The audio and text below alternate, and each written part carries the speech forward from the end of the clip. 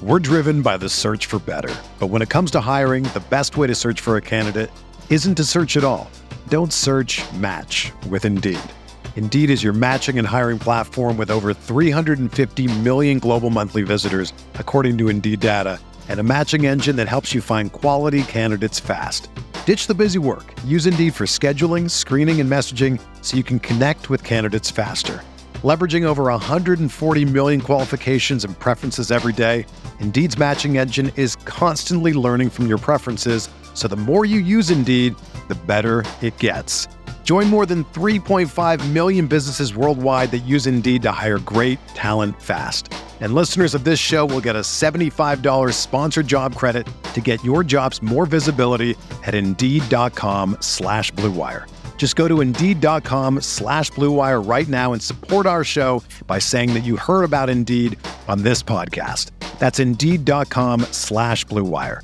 Terms and conditions apply. Need to hire? You need Indeed.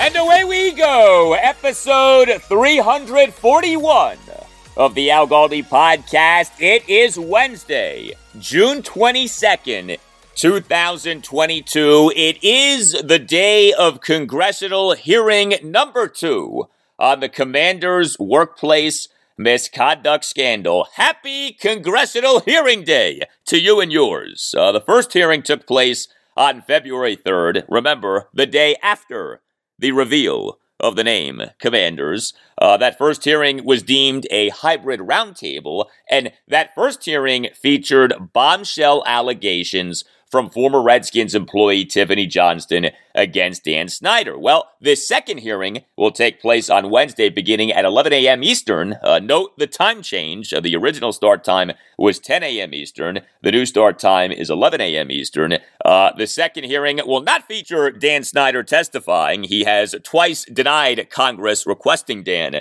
to testify, but the second hearing will feature Roger Goodell testifying. As the great Devon Dudley once said, "Oh, my brother, testify." Oh, my brother, testify! Yes, thank you, Devon. Testify. And this hearing on Wednesday will take place off a bombshell report from the Washington Post on Tuesday evening. The Washington Post strikes again. Dan Snyder's favorite newspaper, the Washington Post. It is the Post that has led the way in the reporting on the workplace misconduct scandal, and it is the Post that on Tuesday evening, the night before this second congressional hearing, revealed details on the alleged incident between Dan Snyder and a then Redskins employee on Dan's plane in April 2009. According to the report from the Washington Post on Tuesday evening, the former Redskins employee, quote, accused Snyder of asking her for sex, groping her, and attempting to remove her clothes, end quote. Yeah, I would call that a bombshell report. Hello and welcome to this Wednesday installment of the Al Galdi podcast, the only Washington, D.C. sports podcast for which there is a new episode every weekday morning, out by the 5 a.m. hour, and often out much earlier than 5 a.m. Next segment, I will explore this major report by the Washington Post on Tuesday evening, including the timing of the report. If you think that this report coming out the night before the second congressional hearing on the Commander's workplace misconduct scandal is pure coincidence, you be wrong. As I tweeted on Tuesday night, Dan Snyder is being hit with the same gangsta tactics that he has employed for years, and you know what? That's not necessarily a bad thing. Also on the show, a special guest to talk actual Commanders football. Yes, we'll talk actual Commanders football, if that's okay with you. Eric Eager, the Vice President of Research and Development for Pro Football Focus. You know, there is so much negativity, so much gloom and doom with the Commanders right now, with all of the off-the-field stuff. How about we feel good about some football. You know, Eric Eager is one of the smartest people out there when it comes to analyzing the NFL, and he is bullish on the Commanders in the 2022 season. And, you know, Eric is not some Commanders fanboy, okay? His is an objective analysis, and he likes a lot of what the Commanders have going for them. Eric Eager, with an optimistic view on the Commanders in the 2022 season, is on the way. Trust me, you do not want to miss our conversation. And I on the show will talk Game 1 of the 2022 Battle of the Beltways, a battle of, two last-place teams. A battle of two teams that could both be up for sale soon. The Nationals already are up for sale to at least some extent. The Orioles soon could follow, depending on what happens with the Angelos family feud. But the Nats won at the O's 3-0 on Tuesday night as Eric Fedde outdueled Jordan Lyles. And the Nats bullpen was excellent. Some very good pitching from the Nats over their last 3 games now. I'll talk about Tuesday night's game from both Nationals and Orioles perspectives. You can tweet me at Al Galdi. You can email me, the Al Galdi podcast at yahoo.com. Email from Robert Krakauer with a question on the congressional hearing on Wednesday on the Commanders' workplace misconduct scandal. Writes Robert, has the committee asked or considered asking Beth Wilkinson to testify? It seems almost too obvious. Am I missing something? Thank you for the email, Robert.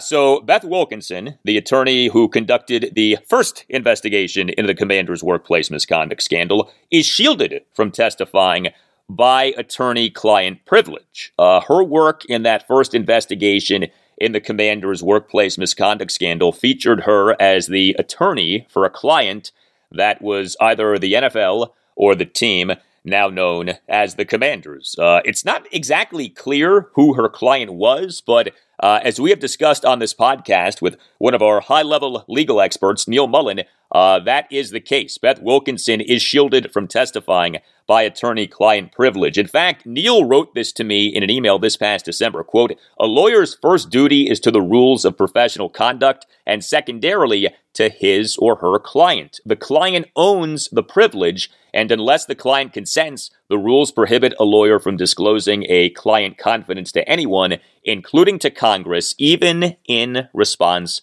to a subpoena.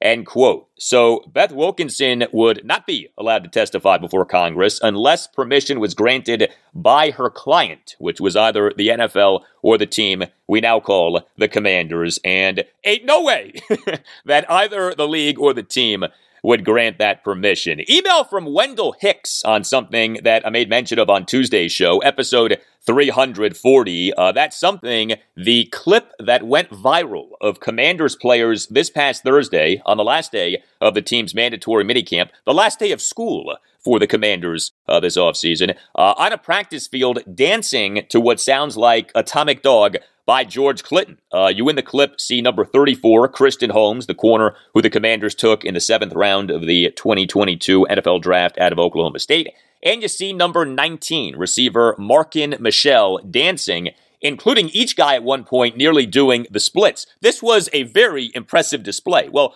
Wendell sent me an email providing further clarity on the clip. Writes Wendell, I enjoyed your podcast today as always. I just wanted to clear something up that you may not be aware of. You referenced the 2 players dancing to the song Atomic Dog. Looking at the video, it would appear that both players were members of the fraternity Omega Psi Phi, which is often referred to as the Q Dogs because of their Greek alpha notation. They likely weren't dancing in the traditional sense, but stepping in the mode of their fraternity. Thank you for that email, Wendell. And I did some research, and sure enough, it does appear that both Kristen Holmes and Markin Michelle were members of the frat Omega Psi Phi. So thank you, Wendell, for the intel. I was not in a frat in college. I did go to a lot of frat parties, and I did drink a lot of frat beer. I did mooch off a lot of frats in terms of their alcohol, but no, I never did pledge. I was okay without that. Well, whatever your social life in college was like, if you are wanting to buy a home in the Washington, D.C. area, know that Kellen Hunt will help you. Kellen Hunt is a real estate agent for real people. No matter your age or situation in life, Kellen Hunt can and will get you the home that you want. All you have to do is visit closeitwithkel.com. That's closeitwithkel.com From that site, you can book your call with Kellen Hunt to discuss your real estate needs, and make sure that you tell Kel that Al Galdi sent you. The Washington, D.C. area is a great area, but that does mean that buying a home in the D.C. area is competitive. Homes in the D.C. area are going under contract quickly after those homes are listed. Kellen Hunt understands the D.C. area real estate market, and he is here for you to listen to what you want, no matter your situation in life. Whether you are a first-time buyer looking for guidance, or you have a young family looking for a bigger home, or you're ready to retire and/or are looking to downsize, Kellen Hunt can help you. Kellen Hunt is a real estate agent for real people, and he will listen to you. He's not just some know-it-all. He works for you. He takes in what you're looking for and then gets to work. Smart, attention to detail, creative. Put Kellen Hunt to work for you. And how about this? Kellen Hunt is willing to put a portion of his commission back in your pocket. Yes, you, the buyer, get a piece of the action. Kellen Hunt knows what buyers like you are facing, and he wants to help. So visit closeitwithkel.com. That's closeitwithkel, Kell.com. Book a call with Kellen Hunt to discuss your real estate needs, and make sure that you tell Kel that Al Galdi sent you. Visit closeitwithkel.com. Book your introductory call with Kellen Hunt at closeitwithkel.com. If you are trying to buy a home in the Washington, D.C. area, you will do well by going with Kel. Visit closeitwithkel.com and tell Kel that Al Galdi sent you.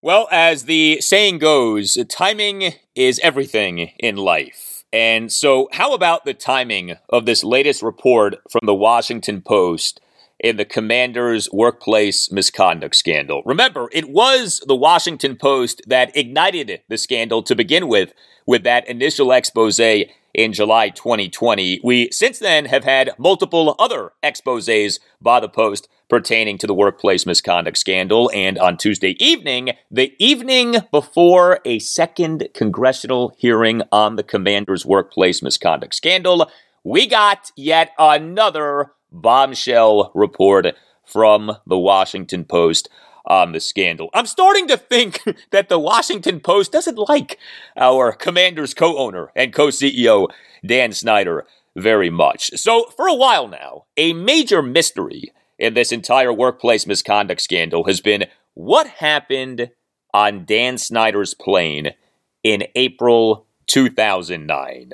We first heard of this alleged incident in December 2020 when the New York Times had an article that referenced an allegation that Dan Snyder had sexually harassed a former female team employee in 2009 and that a financial settlement had been reached. Well, the Washington Post, just a few days later in December 2020, reported that the financial settlement was for a staggering $1.6 million, and that the alleged incident had occurred on Dan's private plane while flying back from the Academy of Country Music Awards in Las Vegas. Then came Dan Snyder alleging that one of his now former minority partners with the team, Dwight Schar, was the source of the reveal of the settlement having been for $1.6 million.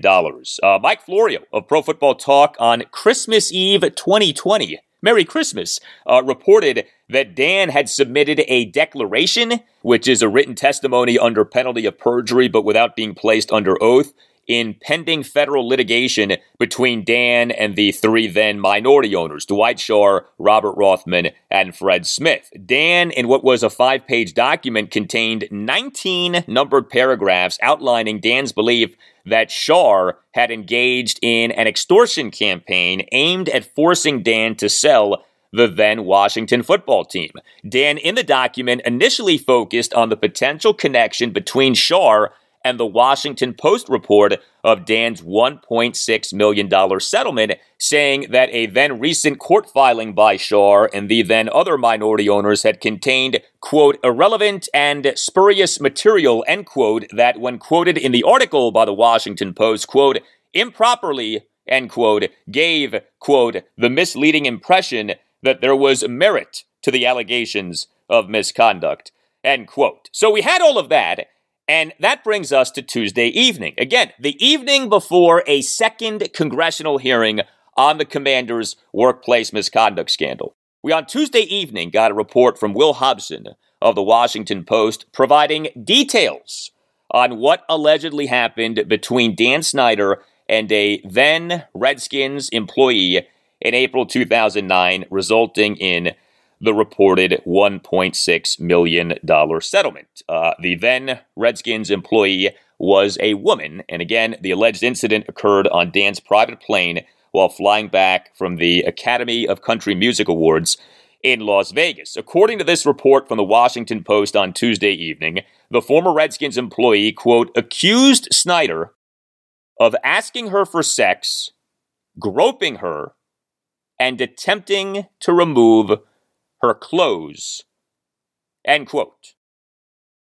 So right there are specifics of what Dan allegedly did on the plane. We had not previously had specifics. Now we have specifics, alleged specifics, but specifics nonetheless. And these, of course, are serious alleged specifics. Again, the former Redskins employee accused Dan Snyder of asking her for sex. Okay, that's one thing. Groping her, that's another thing. And attempting to remove her clothes, that's another thing. I mean, these are serious allegations.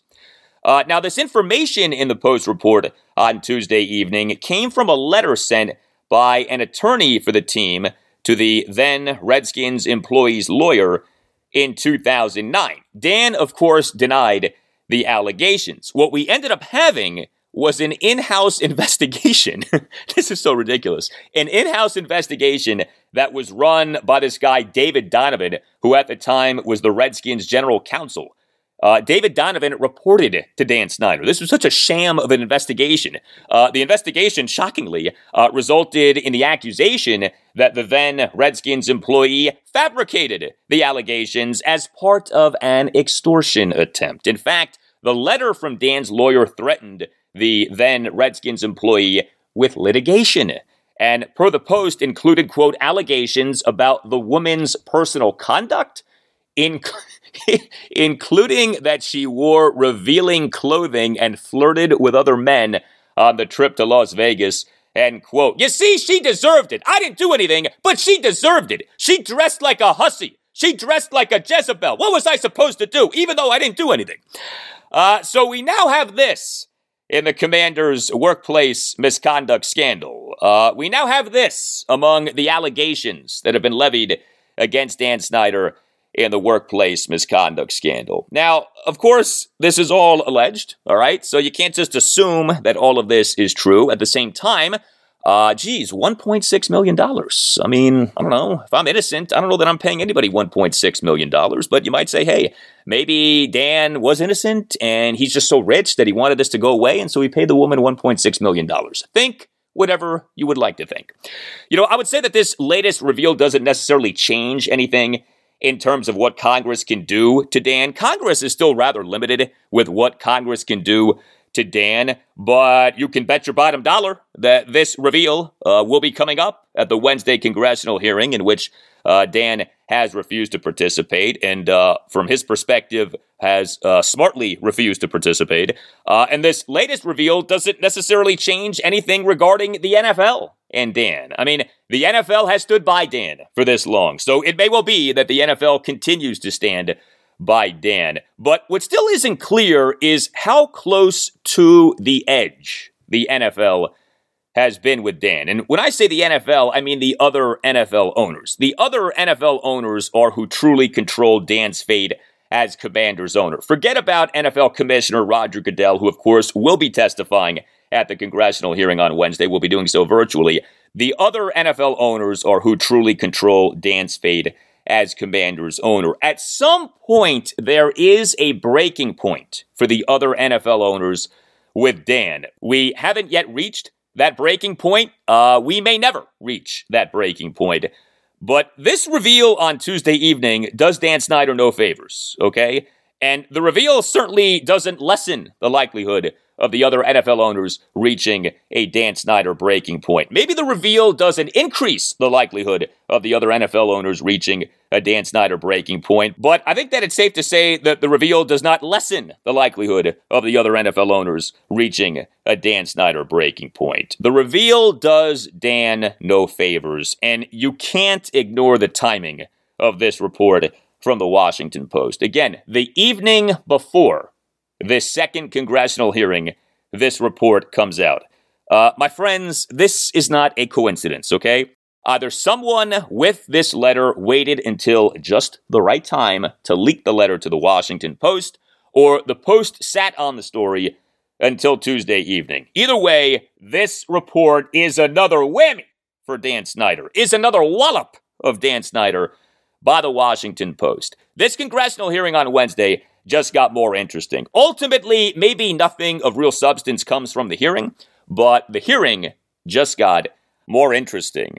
Up next, we'll talk actual Commanders football, and this will be a feel-good segment on Commanders football. A welcome on a special guest, Eric Eager, the Vice President of Research and Development for Pro Football Focus. He is very bullish on the Commanders for the 2022 season. He'll explain why after this.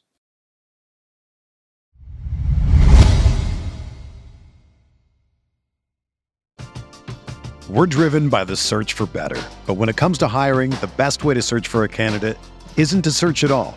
Don't search, match with Indeed. Indeed is your matching and hiring platform with over 350 million global monthly visitors, according to Indeed data, and a matching engine that helps you find quality candidates fast. Ditch the busy work. Use Indeed for scheduling, screening, and messaging so you can connect with candidates faster.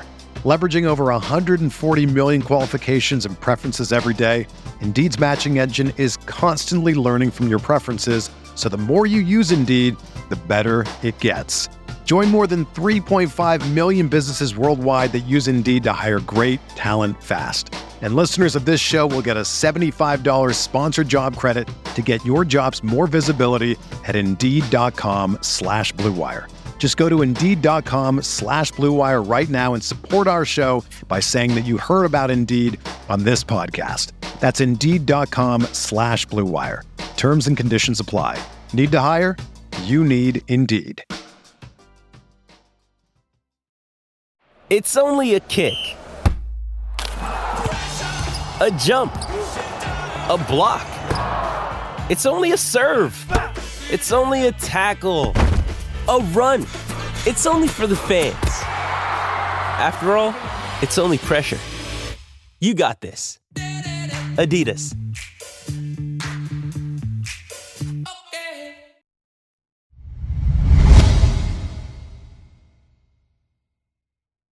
Well, as is always the case, I appreciate you listening to the Al Galdi podcast. If you have never rated the podcast, please consider doing that. If you're listening on Apple Podcasts or on Spotify, you can give this podcast a 5-star rating. And if you have never written a review of the podcast, please consider doing that. You can write a review of the podcast if you're listening on Apple Podcasts. The review doesn't have to be long, can be just a sentence or two saying that you like the podcast. The ratings and the reviews help to make the podcast successful, and they are very much appreciated.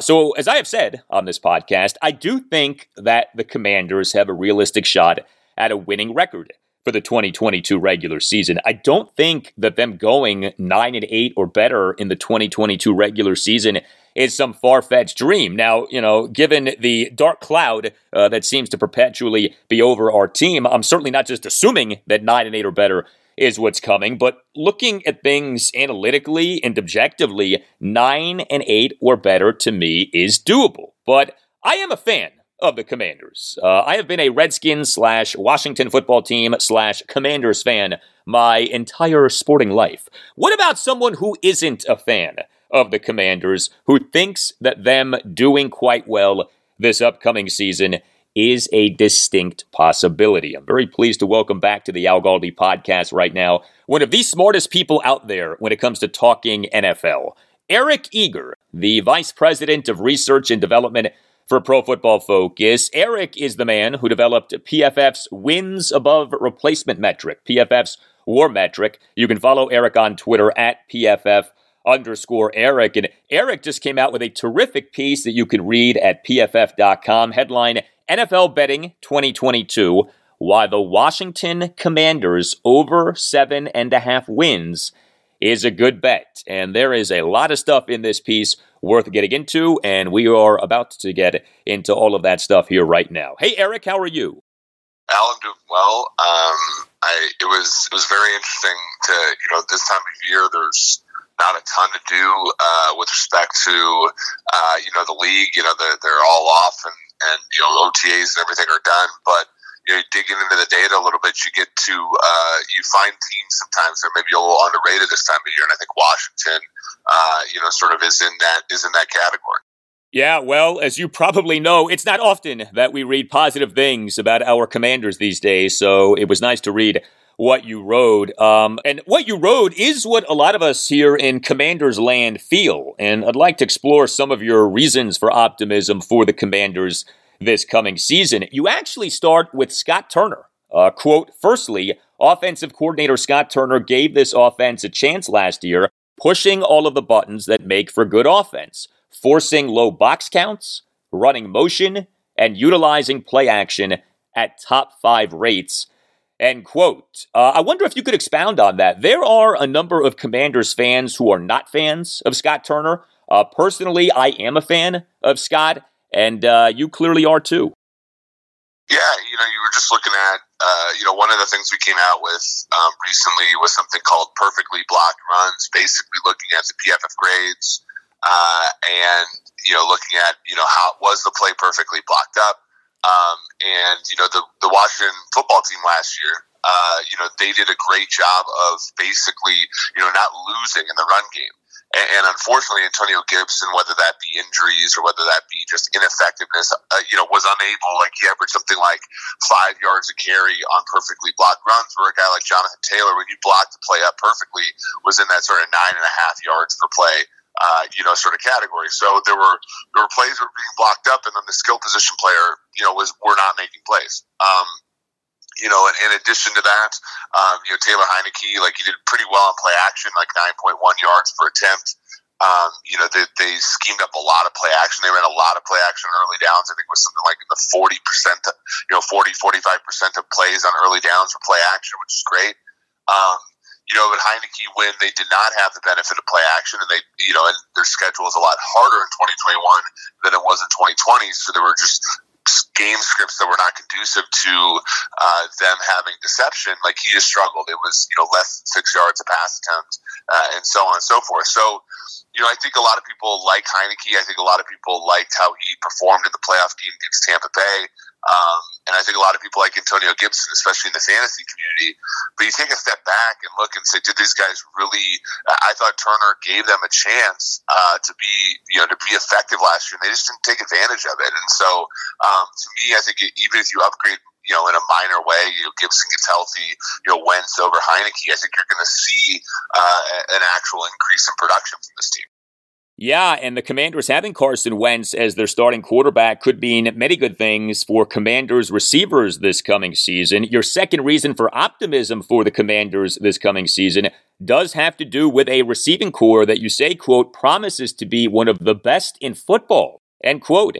And you also defend the Commanders having taken Jahan Dotson with the number 16 pick in the 2022 NFL draft, as opposed to what some have said, which is that the Commanders overdrafted Dotson. It's been a while since our team had a truly great receiving core. What jumps out at you about this Commanders receiving core? Yeah, I mean, it's somebody like I root for the Chiefs. And I have a lot of contacts in the league. I didn't not message my friends on Kansas City repeatedly during the draft season saying draft Jahan Dotson. The prop for him was 29.5, so people thought he was going near the Chiefs pick. So I was kind of stoked. And then when the Commanders took him, it was a little high, but I mean, they traded back, right? So they went from 11 to 16. They got some picks from New Orleans. So, and I think Dotson is that sort of level of player in this draft. I mean, you look at, much like Terry McLaurin in Washington, Dotson did not play with great quarterbacks at Penn State, Sean Clifford, and that team won games they maybe shouldn't have won because of Dotson's ability to separate, his ability to track the ball down the football field, and that kind of stuff. When when you're looking for a receiver in round one, you can look for the bigger guys like Drake London. You can look for the speed, the Jameson Williams. But to put it all together, I think Dotson is that player that could really complement McLaurin and replace him if they can't figure something out from a long-term perspective later. But you look at Diami Brown as a good prospect. Curtis Samuel's a good football player. The tight end is good for that team, and so with Wentz, you need to give Wentz weapons. Like I think that's the storyline about Carson Wentz. You need to protect him and you need to give him weapons. I think Washington has done that. We're talking Commanders with Eric Eager, the Vice President of Research and Development for Pro Football Focus. He recently came out with a piece that you can read at PFF.com, headline, NFL Betting 2022, Why the Washington Commanders over 7.5 wins is a good bet. As I said earlier, you developed Pro Football Focus's wins above replacement metric, PFF's WAR metric. As you write in your piece, Terry McLaurin has averaged, quote, 0.39 WAR per season over the last 3 years, despite having to deal with an absolute potpourri of horribleness at the quarterback position. And, quote, just to put the 0.39 WAR into context, I know that WAR numbers for non-quarterbacks are quite low. So a receiver who averages 0.39 WAR is actually quite good, correct? Yeah. So you think about, we assume a team full of replacement players is like a 3-win team. So, an average team is going to have somewhere around 5.5 WAR. The quarterback usually, so like just for scale sake, like Josh Allen was worth 3.5 wins last year for the Bills, right? So you think about an average quarterback's probably about 2 wins. So you have 3.5 wins to give out to all of your other, 21 starters, right? So it's gonna get it gobbled up pretty quick. A guy like McLaurin is taking up a significant amount of Washington's win shares just by being who he is, and I think a lot of his opportunity base, right? He's not even getting the opportunities that some of these great receivers are getting by like passes being accurate, things like that down the football field. And he's still producing a lot.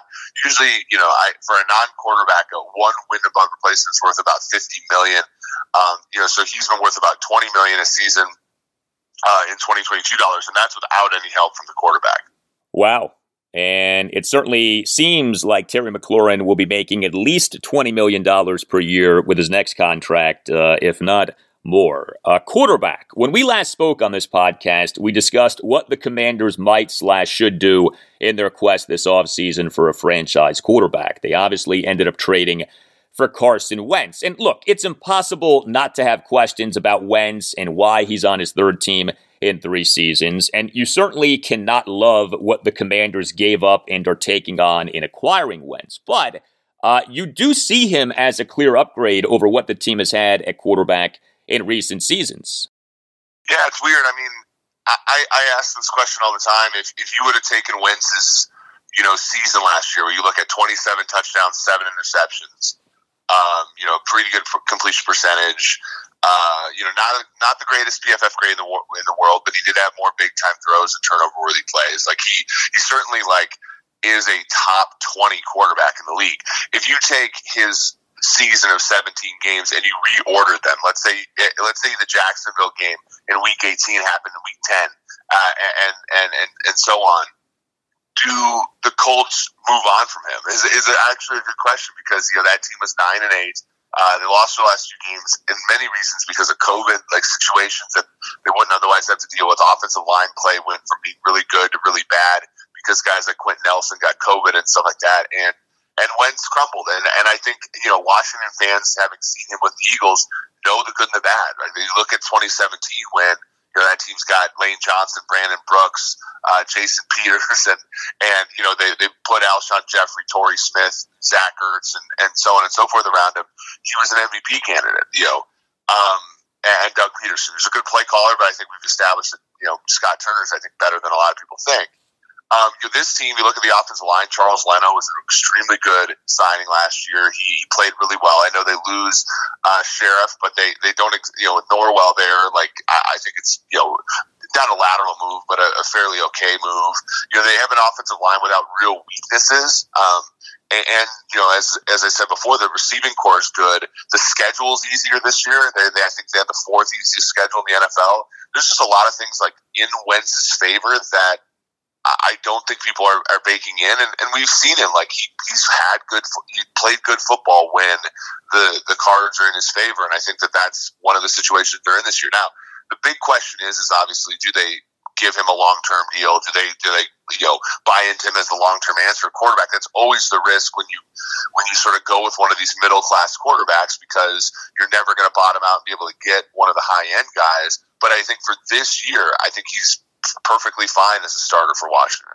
So now that we do have the benefit of hindsight and we see, say, what the Indianapolis Colts gave up to trade for Atlanta Falcons quarterback Matt Ryan, and we see what happened with the veteran quarterbacks who were available in free agency, and we see what happened with the quarterbacks in the 2022 NFL Draft, should the Commanders have done something different at quarterback this offseason, or do you see what they did, trading for Carson Wentz as actually a pretty good play?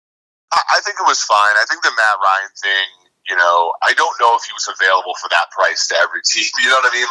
And there's certainly, they flirted with Watson, which I think significantly decreased the Atlanta Falcons, bargaining value. I mean, 2 third-round picks is not great, but they did recoup those assets in the trade, some of the assets in the trade. Back from 11, so that was helpful. They are taking on a lot of money, but they have the money to, they have the ability to take that money on, which again is a testament maybe to their team building. They were not going to go after Deshaun Watson given all the issues that they have and their with the legal stuff they have with Snyder and folks like that. So I don't mind this at all. And when you look at the quarterback position, like Kenny Pickett wins 20. And every other guy, including Malik Willis, a lot of people like, win in the 3rd round, right? This was not a quarterback draft. And so, be that as it may, next year might be a quarterback draft. And I like I said, I think if they win 8 or 9 games, make the playoffs and stuff like that, they're going to be an arm's length away from some of those guys. But I think that they made the best of a bad situation, honestly. And I don't know necessarily if Matt Ryan has it left. Arm strength was an issue last year. And he's a better guy playing in a dome, frankly. And so I think they ended up with probably the right quarterback in this situation. I've spent a lot of time on the podcast looking into Carson Wentz's 2021 season, and one of the things that I must say is that the more I dig, the more I like. And I'm trying to make sure that I'm not just talking myself into liking the trade, but Wentz quantifiably was one of the best deep passers in the NFL last season. Pro Football Focus ranked Wentz as the number 9 deep passer in the NFL last season. Both Football Outsiders and the NFL's Next Gen Stats have very positive data on Wentz as a deep passer last season. Is being a good deep passer something that can carry over year to year, or is that more of a singular year thing and you can't necessarily count on that thing being a thing the following year?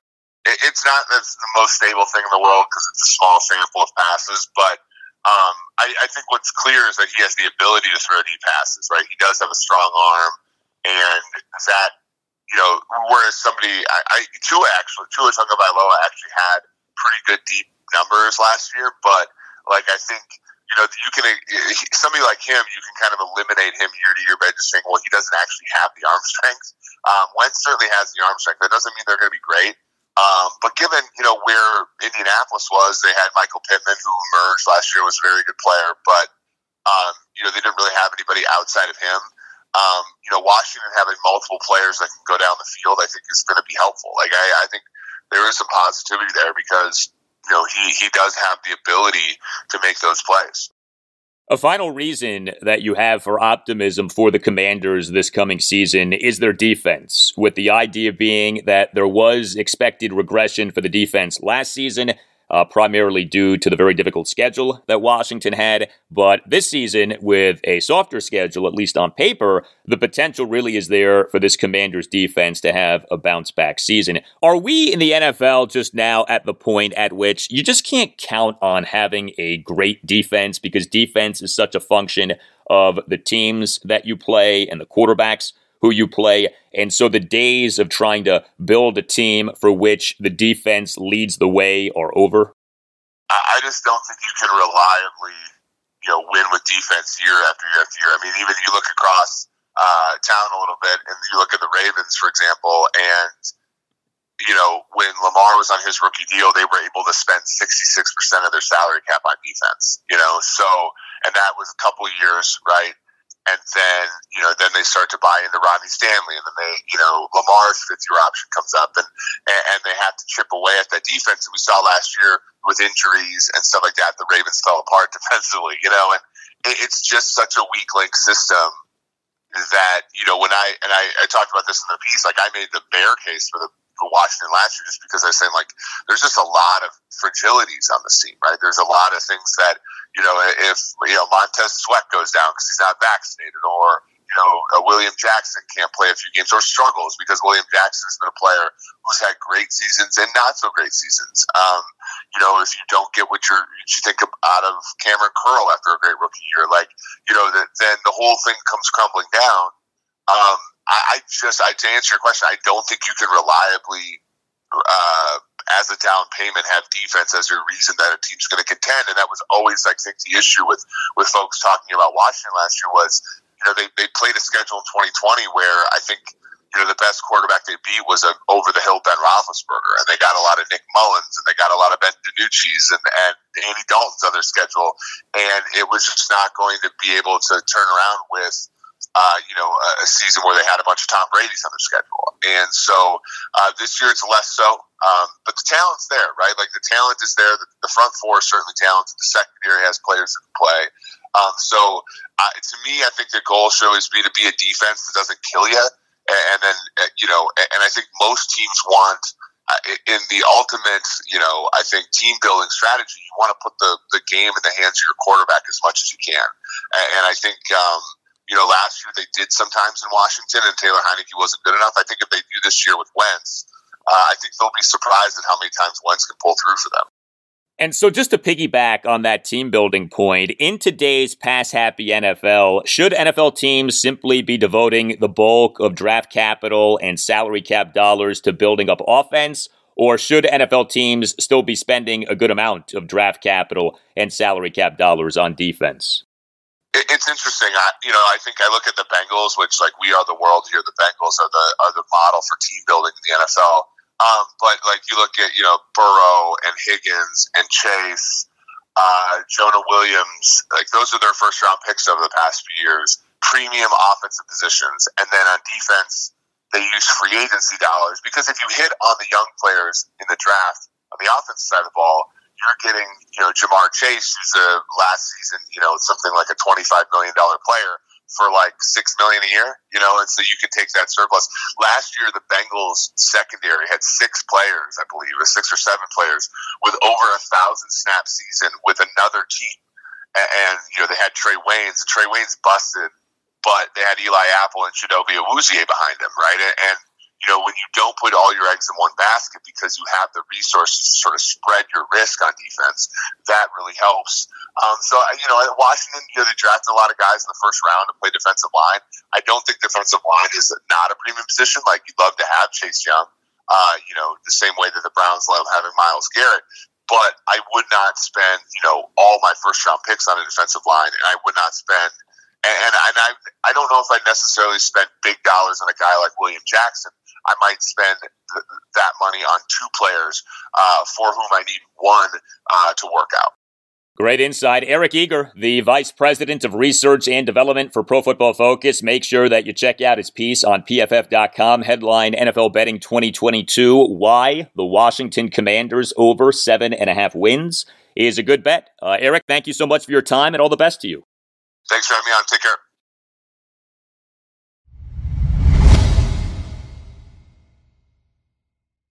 All right. Well, we on Tuesday night had Game 1 of the 2022 Battle of the Beltways. Game 1 in the first of two-game series this season between the Nationals and the Orioles. The Battle of Masson was on display on Tuesday night. This first series is taking place at Oriole Park at Camden Yards in Baltimore, and this first series began with a 3-0 win for the Nats at the O's on Tuesday night. So instead of the O's being in the win column, we had Nats manager Davey Martinez being proud of the boys. I'm proud of the boys. Yes, Davey. Proud of the boys. Greater than O's in the win column, at least on Tuesday night. So in this 2022 regular season, the Nats now are 25-46. Yes, last in the National League East. And yes, second worst record in the National League. And the O's now are 30-39. Yes, last in the American League East. The story of this game on Tuesday night was the Nats pitching. A Nats pitching staff that was on fumes during a stretch of 14 games in 13 days, all of a sudden now is rolling. The Nats, like the O's, had an off day on Monday, and then on Tuesday night, the Nats got a third consecutive strong outing from a starting pitcher. This past Saturday, Josiah Gray in the Nats 2-1 10-inning loss to the Philadelphia Phillies at Nationals Park. 6 scoreless innings. Now, the 6 scoreless innings came on 117 pitches. Gray had to battle, but he won in terms of pitching well. This past Sunday afternoon, Jackson Tatro in just his second career Major League regular season start. Shockingly good.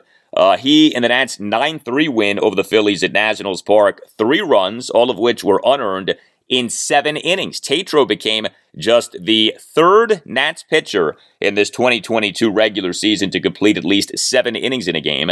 And then on Tuesday night, Eric Fedde in this 3-0 win at the Orioles, 6 scoreless innings. Fedde gave up just 2 hits, both of which were singles. He had 4 strikeouts versus 1 walk. That was encouraging given the extent to which Fedde had been walking guys this season. Fedde came into the game with a walks per 9 innings in the 2022 regular season of 4.45. That is a very high walk rate. And Fedde on Tuesday night did throw 97 pitches, 59 strikes versus 38 balls. So if there's a nit to pick, it would be that Fedde didn't go deeper into the game. I mean, he only gave up 2 hits, he only issued 1 walk, and yet he only lasted for 6 innings. Fedde is not pitch efficient. He really wasn't pitch efficient on Tuesday night, but he was effective. Here was Davey Martinez during his post-game session with reporters on Tuesday night on Eric Fedde. Fedde, he attacked the strike zone, he got ahead. Still, as I talked to him after he came out, it's that put away pitch. We got to get him better at that. And work on it. That he doesn't have to try to be too fine. And just make the next pitch and try to get out. 3 pitches or less.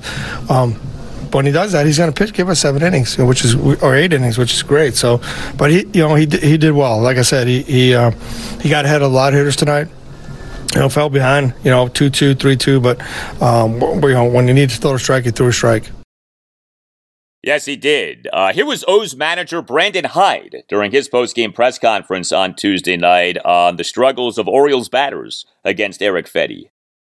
Well, I thought Fedde threw the ball extremely well. He really pitched to the edges well. We helped him out by chasing a little bit, but we just didn't score many balls up tonight.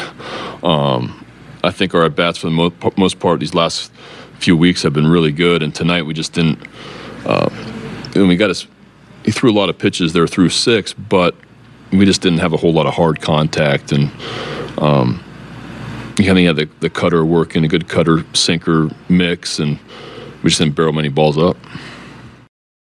Yeah, this was easily Eric Fedde's best start in 5 starts. This, to me, was Fedde's best start since the Nats' 1-0 win over the Los Angeles Dodgers at Nationals Park on May 25th. Fedde in that game, 6 scoreless innings, 6 strikeouts versus 1 walk. Fedde was really good in that game. You can't put what he did on Tuesday night on the same level as what Fedde did in that game against the Dodgers, because the Dodgers are the Dodgers and the Orioles, at least for now, are the Orioles. But Fedde was good on Tuesday night. Nice job by Eric Fedde on Tuesday night, and nice job by the Nats bullpen on Tuesday night. 3 Nats relievers combined for 3 scoreless innings with 6 strikeouts. This was the Nats' A bullpen on display, and the A bullpen earned an A+.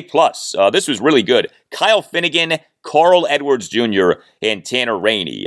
Finnegan normally is the Nats' 8th inning guy, but he on Tuesday night was used as the Nats' 7th inning guy because the heart of the Orioles lineup was coming up. And what did Finnegan do? Scoreless bottom of the 7th with 3 strikeouts. Now, he did give up a 2-out full count double to Adley Rutschman to right field, but Finnegan's first 2 strikeouts were of the Orioles' numbers 4 and 5 batters in Austin Hayes and Ryan Mountcastle. Hayes, by the way, really rough night on Tuesday night, 0 for 4 with 4 strikeouts. Carl Edwards Jr. then tossed a scoreless bottom of the 8th as he continues to roll. Edwards now in this 2022 regular season for the Nats, ERA of 2.82. Keep in mind, the Nats in February signed Edwards to a minor league contract. This is a veteran player on a minor league contract. It was only on May 10th that the Nats brought Edwards up from AAA Rochester. The Nats on May 10th selected Edwards' contract from Rochester, and he has been really good for the Nats here so far this season. And then Tanner Rainey on Tuesday night, a scoreless bottom of the 9th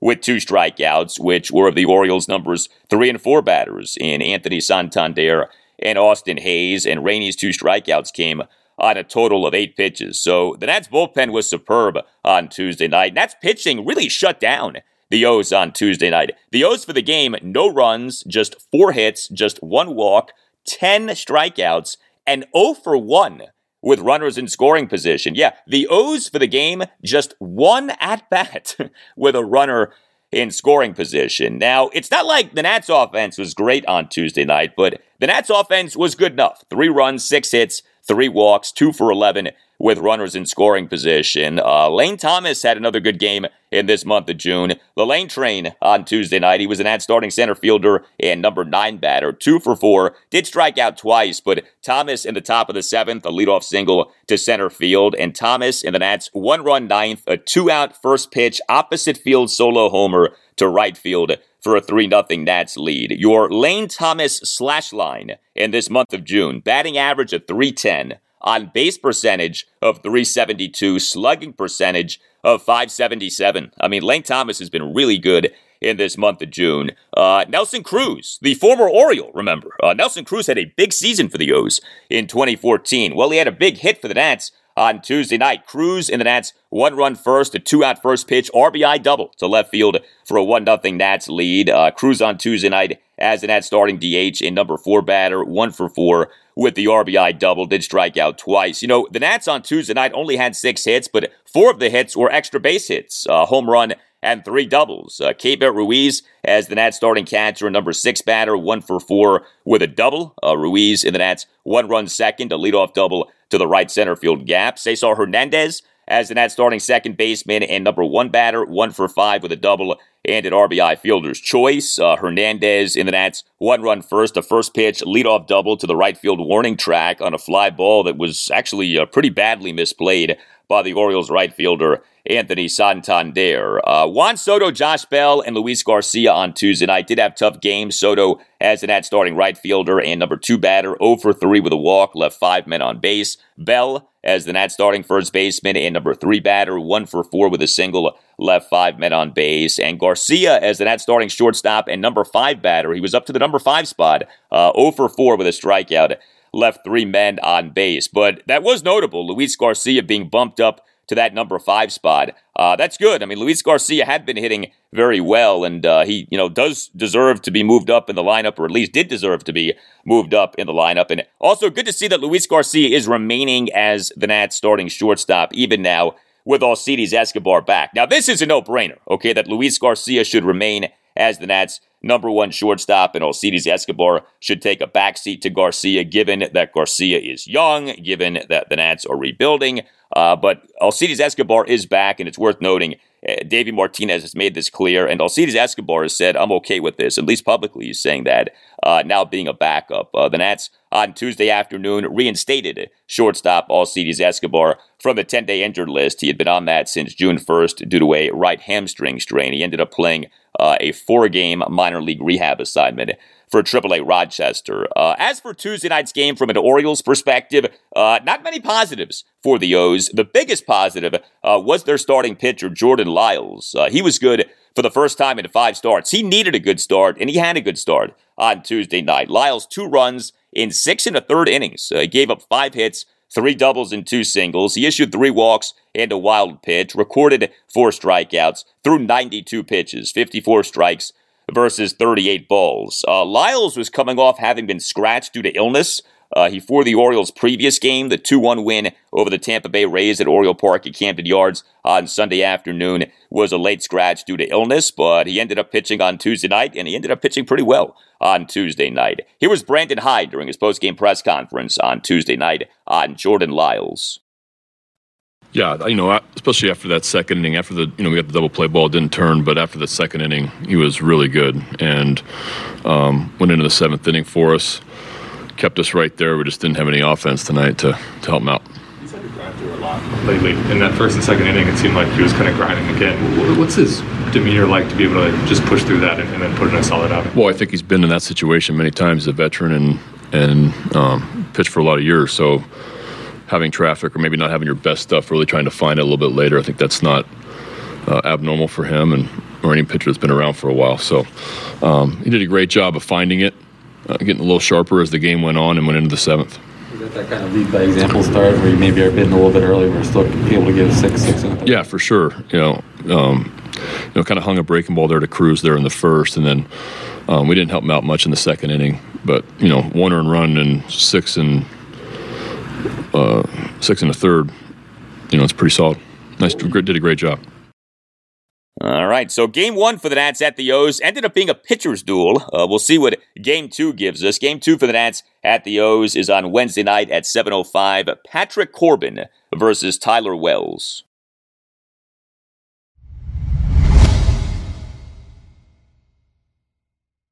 And that will do it for you and me for now. Keep the feedback coming. You can tweet me at Al Galdi. You can email me, the Al Galdi podcast at yahoo.com. Thursday's show, episode 342, will feature reaction to and analysis of whatever goes down at this congressional hearing on Wednesday regarding the Commanders' workplace misconduct scandal. Will Roger Goodell at the hearing take a bullet for Dan Snyder? Will Roger at the hearing turn on Dan? Will we have a bombshell reveal at the hearing of the bombshell reveal from the Washington Post on Tuesday evening, providing details on the alleged incident on Dan's plane in April 2009? Will absolutely nothing of note happen at the hearing? Lots of possibilities. I'll discuss whatever does happen. Also, on Thursday's show, I'll post-game Wednesday night's Game 2 for the Nationals at the Orioles at 7:05. Have a great rest of your Wednesday, and I'll talk to you